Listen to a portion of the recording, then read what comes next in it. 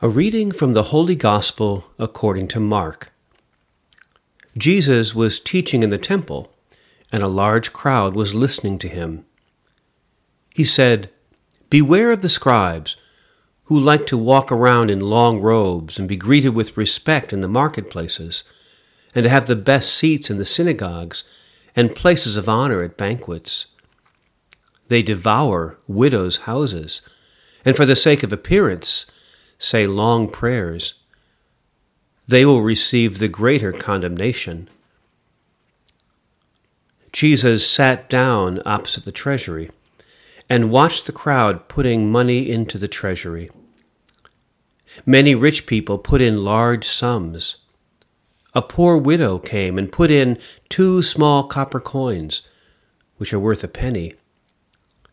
Then he called his disciples and said to them, "Truly I tell you, this poor widow has put in more than all those who are contributing to the treasury, for all of them have contributed out of their abundance.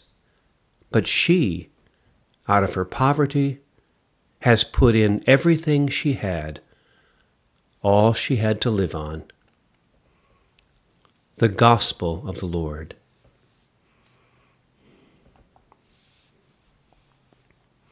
I want to begin today with the story from the first book of Kings. The encounter between Elijah and the widow of Zarephath gives us a lens to understand Jesus' teaching in the temple. King Ahab reigned over Israel for 22 years. According to the first book of Kings, Ahab did more evil in the sight of the Lord than all who were before him. Ahab was married to Jezebel, the daughter of King Ethbaal from Sidon. King Ahab erected altars and joined the queen in worshiping the god Baal.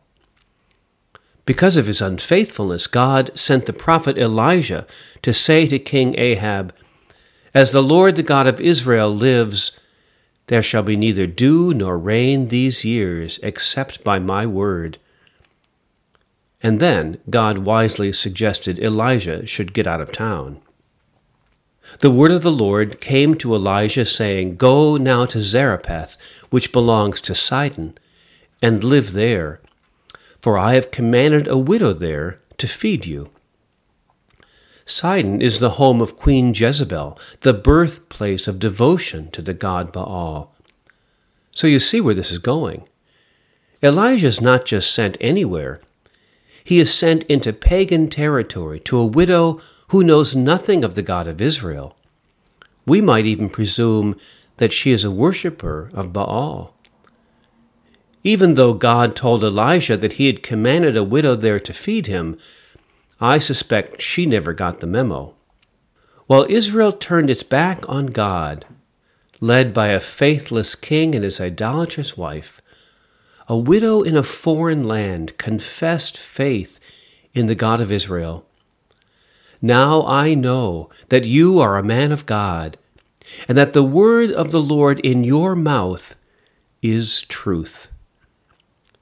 It's a confession that even the king of Israel couldn't muster.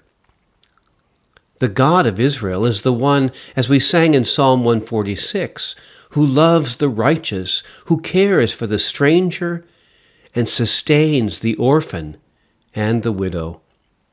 And God judges Israel's behavior by how it cares for these same least and lost, those who are marginalized and powerless by society's rules.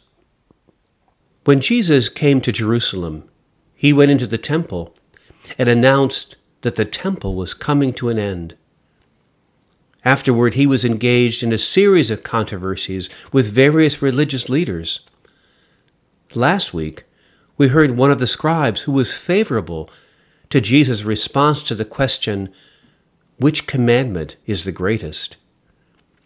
Jesus said that the command to love God is fulfilled in the love of neighbor. But today, Jesus is criticizing other scribes who like to walk around in long robes. They devour widows' houses. The poor widow who gives all her whole means of living, stands in striking contrast to the scribes who take all, who devour widows' houses, that is, their means of living. The scribes call attention to themselves. They like to walk around in long robes and be greeted with respect in the marketplaces. The widow is so unobtrusive, hidden in the crowd, that only Jesus notices her. It is he who calls her action to the attention of the disciples. The widow says nothing, and yet her actions speak volumes. The Greek word for her giving her whole life prefigures the sacrifice Jesus is about to make.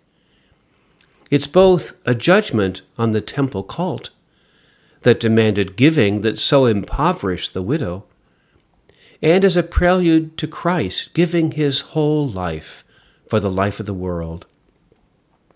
In chapter 14 of Mark's Gospel, at the beginning of the Passion, another woman came with an alabaster jar of very costly ointment of nard, and she broke open the jar and poured the ointment on Jesus' head. There was criticism. Why was the ointment wasted in this way? The criticism is itself a comment on Jesus, who is going to waste his life broken and poured out on the cross. Jesus praises this woman because although she spoke no words, she too is announcing his saving death. Her action is a prophetic utterance. She has anointed Jesus' body beforehand for its burial. Jesus declares wherever the good news is proclaimed in the whole world, what she has done will be told in remembrance of her. The widow in the temple is an icon of Jesus. The widow and Jesus both offer their whole lives to God. The two widows in today's readings are impoverished by the actions of those in positions of power, but the powerful never notice them. At this week's UN Climate Change Conference, the poor nations raised their voices to protest that those nations polluting the least will be the ones most impacted by the consequences of our changing world. In his 2015 encyclical, Laudato Si, on care for our common home, Pope Francis wrote that the cry of the earth is no different from the cry of the poor. The ecological crisis is a social crisis.